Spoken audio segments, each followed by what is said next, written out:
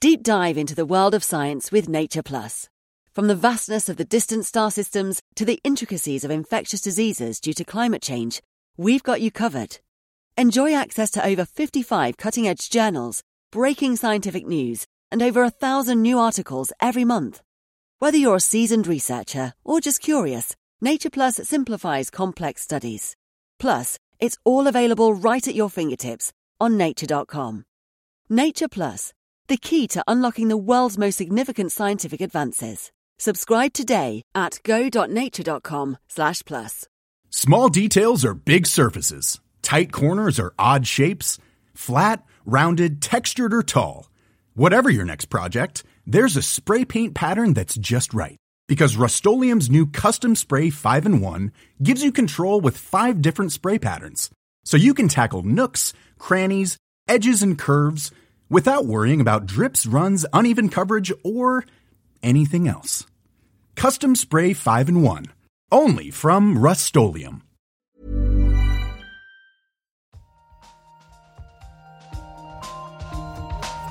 In an experiment. We don't know yet. Why is light so far? Like, it sounds so simple. They had no idea. But now the data speaks. I find this not only refreshing, but at some level astounding. Nature. Welcome back to the Nature Podcast. This week, studying sleep in octopus brains. And a hormone involved in weight loss. I'm Shamini Bundell. And I'm Benjamin Thompson.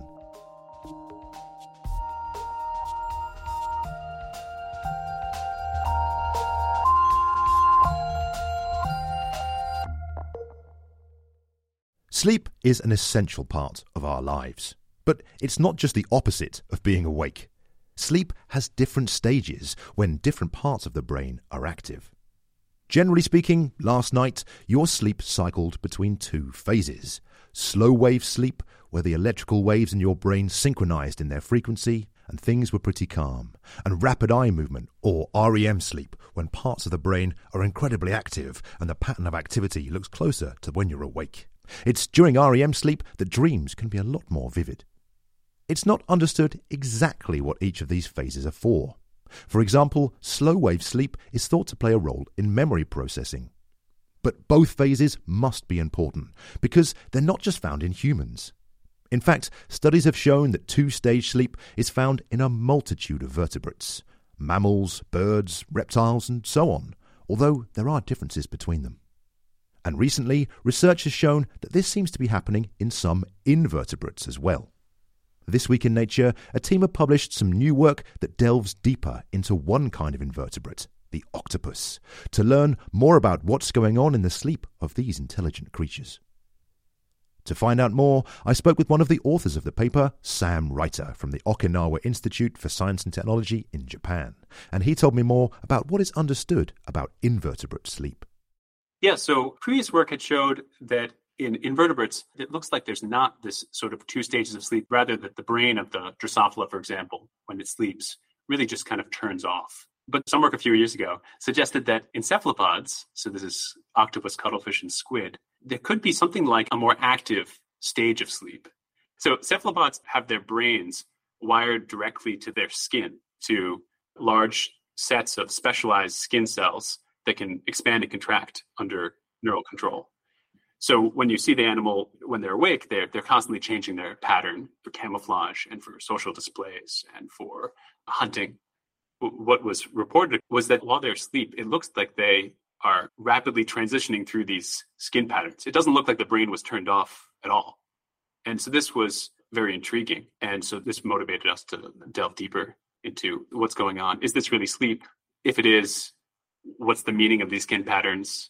What's going on in the brain while these skin patterns are happening? These sort of questions. And to get a sense of what was going on then, you were studying octopuses. Which ones in particular were you looking at? What can you tell me about them? So Okinawa has, I think, the greatest number of local octopus species on Earth.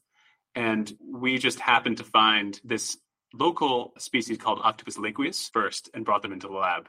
And this species was a really fantastic choice for this question because they're nocturnal and they would sleep continuously during our day. So while we were at work, and it was really convenient to study their sleep. And so it's known then that octopuses have these 2 sleep stages. What was not known about them? What were you interested to find out?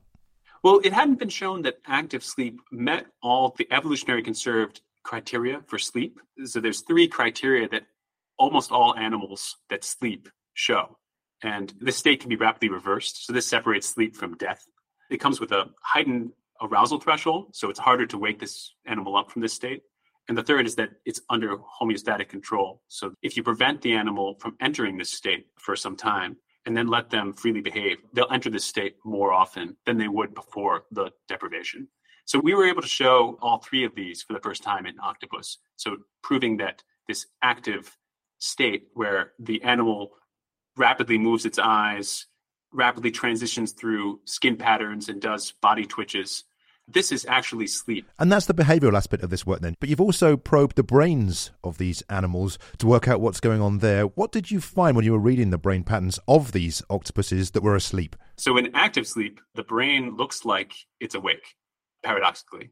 So the neural activity in certain brain regions during wake and active sleep match. In quiet sleep, the brain really kind of goes quiet, except for particular brain regions that have this 12 hertz short oscillatory bursts that resembles what we see in vertebrate slow wave sleep. And these are features linked with learning and memory in vertebrates. And intriguingly, they're only found in the octopus in regions that we know have been linked to learning and memory. So we don't know quite what the significance of this is, but it's an intriguing finding, I think. So it seems like you've shown that these octopuses have these 2 sleep stages, active sleep and quiet sleep.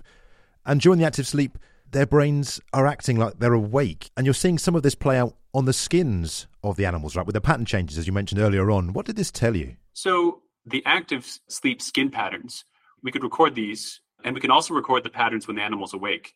And we find that these patterns matched almost exactly. So it seems that the octopus, when it's asleep, is reactivating its waking skin patterns. This is accompanied by wake-like neural activity. So the significance of this is unclear. We had a number of different hypotheses. So I guess from maybe the least to the most interesting.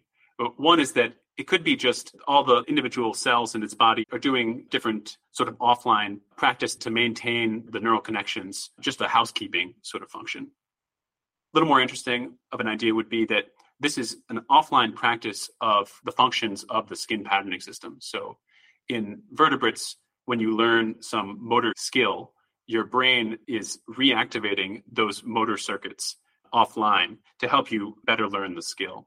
Or it could be that this is something like the reactivation of the waking experience in the octopus for something like memory consolidation, or even something like dream. So I think this is the full gamut of what's possible here. And I think future work hopefully will narrow it down.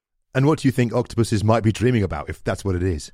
Well, we can see the patterns that they do when they're awake, and we can associate those with certain situations. So there's definitely a pattern that they do when it seems like they're happy when they get some food. Those patterns show up when they're sleeping. So it's tempting to say this is the contents of the sleep, but it could be something else. But the fact that we can map these sleeping patterns onto waking patterns means that the octopus gives us really a unique window into the contents of the offline brain. It's a unique access that would be difficult to come by studying other animals. So it might be that octopus will help us understand what's going on in this enigmatic area of sleep research. And more broadly, you've looked at this in a group of animals that diverged from vertebrates hundreds of millions of years ago. They are vastly alien species compared to you or I, for example. And yet it seems like there are some parallels that you could draw between the two, right? Like humans have the REM sleep and the slow wave sleep, and octopuses have the active sleep where there's a lot going on in the brain, and the quiet sleep where things are a bit more placid. Is it possible to draw a parallel between the two, do you think? So the range of similarities that we observe, I think, suggests that this is an example of convergent evolution, where, as you say, our common ancestor lived 550 million years ago and almost certainly didn't do this. So this is 2 paths that evolution has taken and has emerged at sort of a common form of sleep. So this, to me, suggests that whatever sleep in these 2 stages of sleep is for, it's something quite fundamental that evolution would hit upon it twice independently. And it could mean that these two stages of sleep and large brains and complex behavior, which has only evolved twice in the vertebrates and in the cephalopods, maybe these things all go hand in hand. But future work is needed to determine this. And in terms of your work with the octopuses, then, where does it go next? I think the interesting directions are how mechanistically do these two stages of sleep alternate and be generated?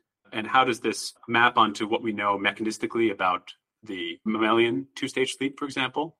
And then I think maybe even more interesting is, can we do the sort of functional tests that have been done in mammals to try to establish what these two stages of sleep are for, what benefit they give the animal? If these tests also show some sort of parallel answer, then it really points us towards a kind of an explanation for this in terms of convergent evolution of common function. I mean, what does it make you think about the universality of sleep? Because there's so much we don't know about it as a process. Well, I think sleep is quite universal. It seems like every animal, from jellyfish to hydra to humans, sleeps.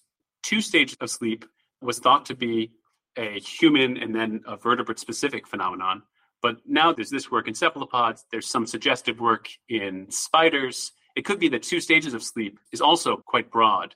Again, it cries out for some explanation for why. Sam Reiter there. To read his paper, head over to the show notes for a link.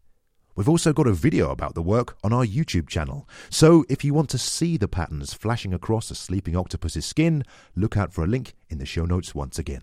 Coming up, a hormone that could help make diets more effective. Right now, though, it's the research highlights with Dan Fox. Last year's massive eruption of an underwater volcano in Tonga produced the most extreme lightning ever recorded. The volcano Hunga Tonga Hunga Hapai set or tied many records when it erupted in January 2022.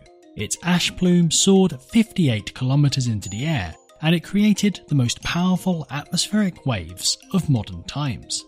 Now, researchers have combined data from weather satellites and ground-based radio antennas used to detect lightning to peer into the ash cloud and study the powerful thunderstorms that were triggered by the eruption. They found that at the peak, the storms generated a record 2,615 lightning flashes every minute. Lightning also formed in huge concentric rings, up to 280 kilometres across, which expanded and contracted as turbulence rippled through the atmosphere.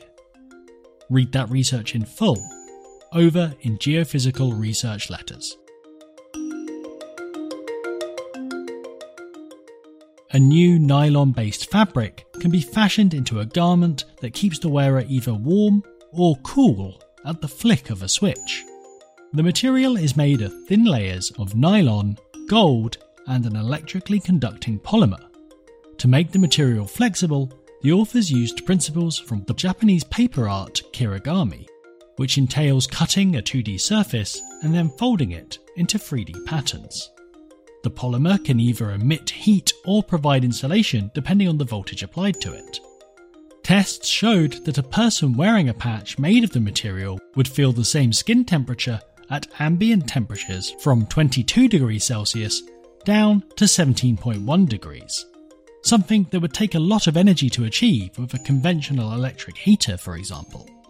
The authors say that materials such as theirs could help to limit the occurrence of medical events such as stroke that are linked to changes in body temperature. You can find that paper in PNAS Nexus.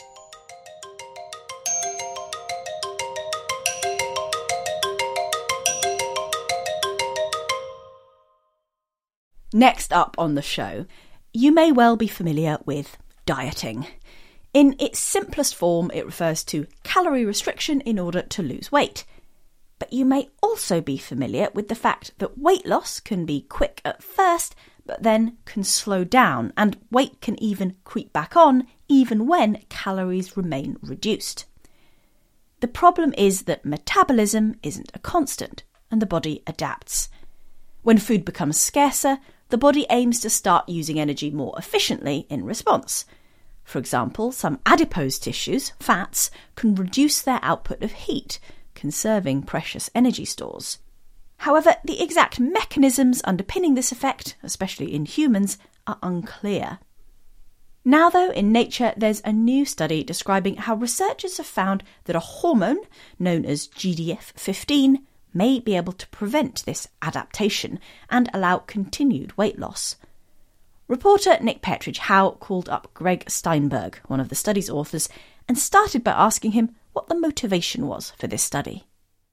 We started from the observation that people can lose weight quite easily initially, but over time that ability to lose weight plateaus, and then most people regain the weight within a year, right? Dieting and exercise we know works, but for most people it's not maintained. And it's not because people are weak-willed and don't know what they're doing. They have the best intentions, but their metabolism slows down and is working against them. And so this was the motivation for this. And so, yeah, you were looking at this plateauing then, and you looked to something called GDF15. How did you get to GDF15 and what is it? Well, many years ago, we pulled GDF15 out of a screen where we were looking for how metformin, the leading type 2 diabetes medication, might be signaling to the rest of the body. And we discovered that GDF15 was being secreted from the liver and then talking to the brain to tell the brain to reduce feeding. Subsequently, after we did those studies, very shortly after that, we found out that many companies were working on GDF15 as an anti-obesity agent. And this is really how we got into studying this, whether there might be other beneficial effects of GDF15 beyond appetite control. Okay, so at the start, it was just seen as maybe an appetite suppressive. It would stop people, or mice, I guess, in these cases, eating. That's exactly right. And, people have done studies in mice, non-human primates, and even clinical studies with GDF15 showing that it can suppress food intake. And so to further look into what GDF15 can do, what did you do in this study? So what we did is we repeated a study that was done 4 years ago, started injecting mice with the same doses of GDF15, but had a calorically matched group of animals. And we did this initial experiment at a temperature range called thermoneutrality, which is a range of temperature that slows down the metabolism of the mouse, similar to humans. And what we found is that when we did that, we replicated the previous findings exactly. The first 14 days of treatment, the calorically restricted mice and the mice injected GDF15 lost the exact same amount of weight, which was exactly what the previous studies had published on showing that GDF15 was only regulating appetite. But what we found was after 14 days, the calorically restricted mice plateaued. They continued to eat a small amount of food, like 10 or 13% less food, but their body weights plateaued. They no longer lost any more body weight, while as the GDF15 mice continued to lose body weight, suggesting that there was another mechanism besides food intake. So what role then was GDF15 playing to sort of prolong this weight loss? That was the exciting bit that we then pursued and found that, in fact, what was happening is when we were delivering GDF15 to mice, that their metabolism wasn't slowing down to the same extent as the calorically restricted mice. And you did a whole host of studies to find the mechanism for how GDF15 was preventing this slowdown in metabolism normally associated with calorie restriction. And your initial focus, as I understand it, was on adipose tissues, on fats. We really expected this to be the mechanism, but we could see no signs that GDF15 was stimulating energy expenditure in adipose tissue, which then led us to investigate the muscle. And with that, we found that the GDF15 was in fact stimulating energy burning within the muscle. And it was doing so by making the amount of calcium cycling in the muscle be enhanced. So it was reducing the efficiency in which the muscle sequesters calcium when it contracts. And this, in effect, made the metabolism higher, I guess, to put it crudely. Yeah, that's exactly right. And, there had been studies published in humans, remarkably, where when people undergo weight loss therapy or dieting, and they go on an exercise bike and exercise at a set workload, their muscles actually become more efficient after the weight loss. And we think this is all to do with the improved calcium cycling, the efficiency of the calcium cycling. So when you move, you're burning less calories because the system has become more efficient in sequestering that calcium with muscle contractions. And speaking of humans, do you think there is an opportunity here to use this GDF15 to help people who struggle with weight loss? Our studies really suggest that the biggest effect with GDF15 is actually going to be in the context of which dieting is also being used. GDF15 on its own isn't enough to increase energy expenditure above baseline levels. But what it will do is it will prevent the slowdown in metabolism that occurs with dieting or caloric restriction. And this is quite important in the context of we now have a series of drugs that suppress feeding, and these drugs have been very successful and are causing weight loss. So in the context of using GDF15, it may be more effective when used with either a dieting regime or with a caloric suppressing agent, because it will keep that energy burning high. That was Greg Steinberg from McMaster University in Canada. To find out more about this study, check out the show notes for some links. Finally on the show, it's time for the briefing chat, where we discuss a couple of stories that have been highlighted in the Nature briefing. And Shamini, why don't you go first this week? And it's a story that, well, you know quite a lot about. It is. I'm cheating again. It's another story that I'm going to tell you about because I have made a video about it. It's out on our YouTube channel right now. But it is a very cool story, and it is a paper that was out last week in Nature Communications Engineering, actually out on International Women in Engineering Day. And it is all about what I like to call a little robotic raspberry. A robotic raspberry. Okay, well, listen, you've got to unpick this a little bit. Shamini, tell me about the robotic raspberry. So it looks like a little fake raspberry. It's very cute. It's slightly red and it's got like a bumpy outer surface. And this is what this paper's about, the development of, they call it a physical twin. And the idea is basically this story is all about trying to create and develop and train fruit picking machines. So in this case, a raspberry picking robot. How do you train a robot to be good at picking raspberries? And apparently that's not that easy. Yeah, because raspberries are quite squishy fruit. They are. If you get a robot to go up there and just kind of take its pincers and squeeze, you're going to have a raspberry smoothie rather than a picked raspberry. There's quite a lot of squishiness involved, yes, in raspberry picking. And, you know, there's loads of, sort of fruits and vegetables and crops that are all harvested by machine, or at least like a lot of the food we consume comes from this sort of machine harvesting. But yeah, certain soft fruits, it's a bit trickier, raspberries being one of those. And the way to develop machines that are better at picking raspberries is you have to train them up and test them and get them better at it.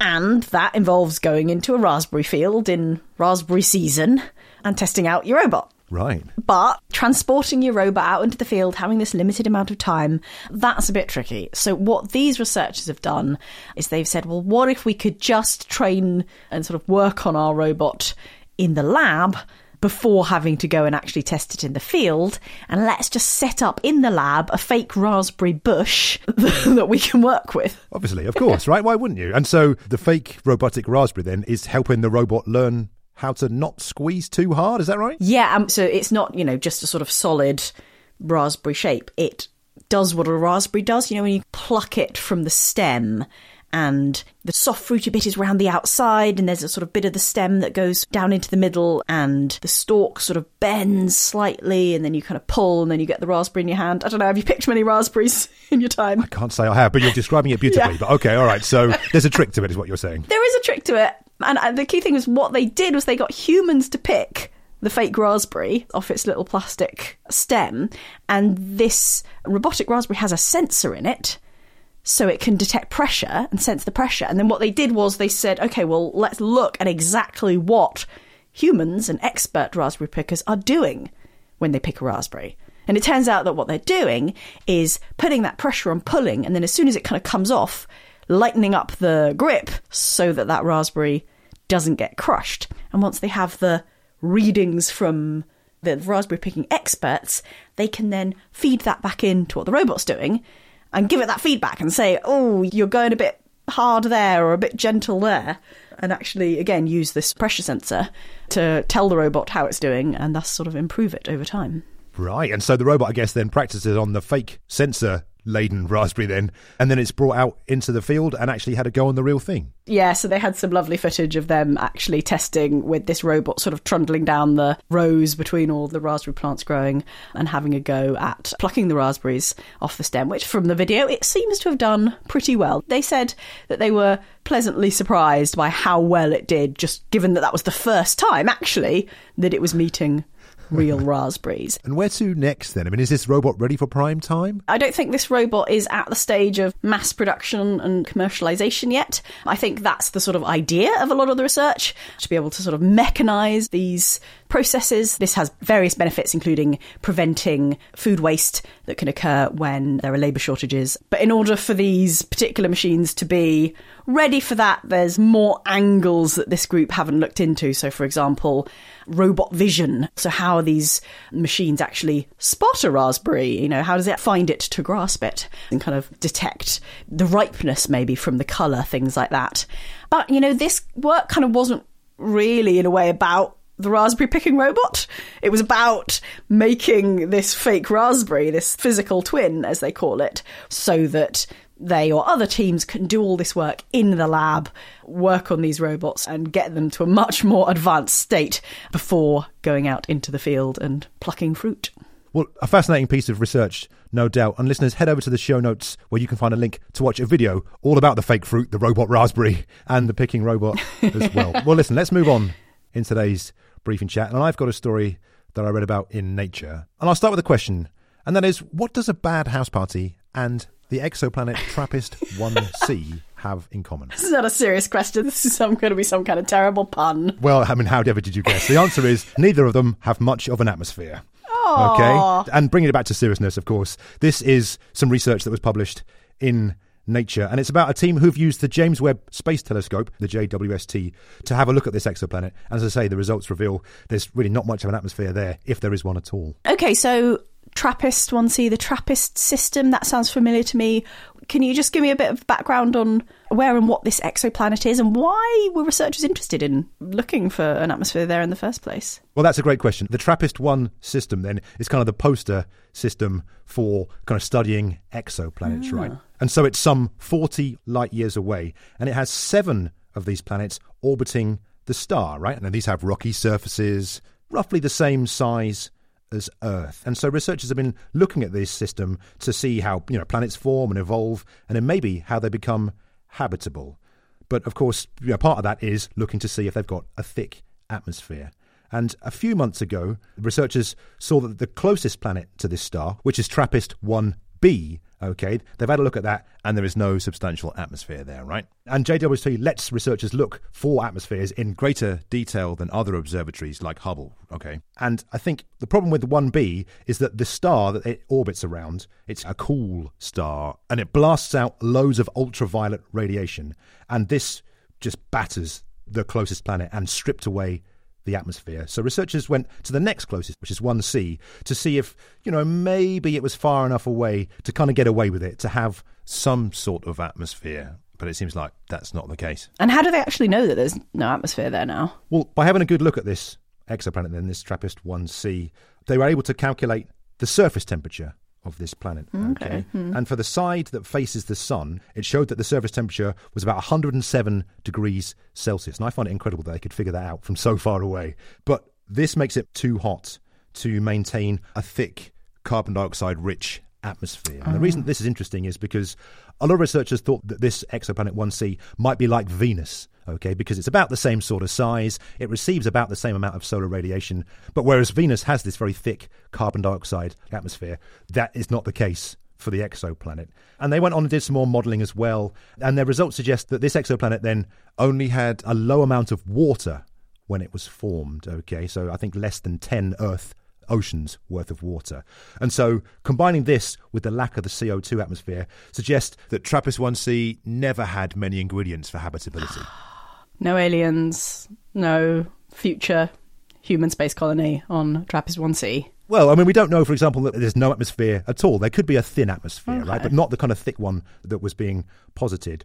But what gets interesting then is the researchers in the article say that it might make a difference to the amount of planets which are actually habitable, because planets of this type are quite common around many stars, but showing that, in this case, there's no atmosphere, could reduce the number, the probability of finding a habitable exoplanet somewhere else. But it's not necessarily the end of the story, because, as I say, TRAPPIST-1 system has 7 planets. Oh, we've looked at B and C. D, E, F. Oh, there's a whole load left to go then. Okay. Is that the next stop for the JWST's gaze? Well, definitely researchers are keen to have a look. And a paper was posted to Archive a little while ago, so it's not a peer-reviewed paper, doing a bit of maths and saying that maybe the 4th and 5th furthest planets in the TRAPPIST-1 system, so that's E and F for those of you at home keeping score, could still have thick atmospheres because they sit far enough away to avoid, having it blasted away like B and C. So there's so much we don't know about how, exoplanets form and how their atmospheres form. But it seems like TRAPPIST-1 is helping researchers out. Well, we'll have a space story. Thank you for that, Ben. And listeners, if you want to find links to these 2 stories we've been talking about, we'll stick those in the show notes, as well as a sign-up link for the Nature Briefing, which is an email newsletter with lots of exciting stories like these. And that is it for this week's show. But of course, just time to say you can reach out to us on Twitter. We're at Nature Podcast, or send an email to podcast@nature.com. I'm Benjamin Thompson. And I'm Shamini Bundell. Thanks for listening.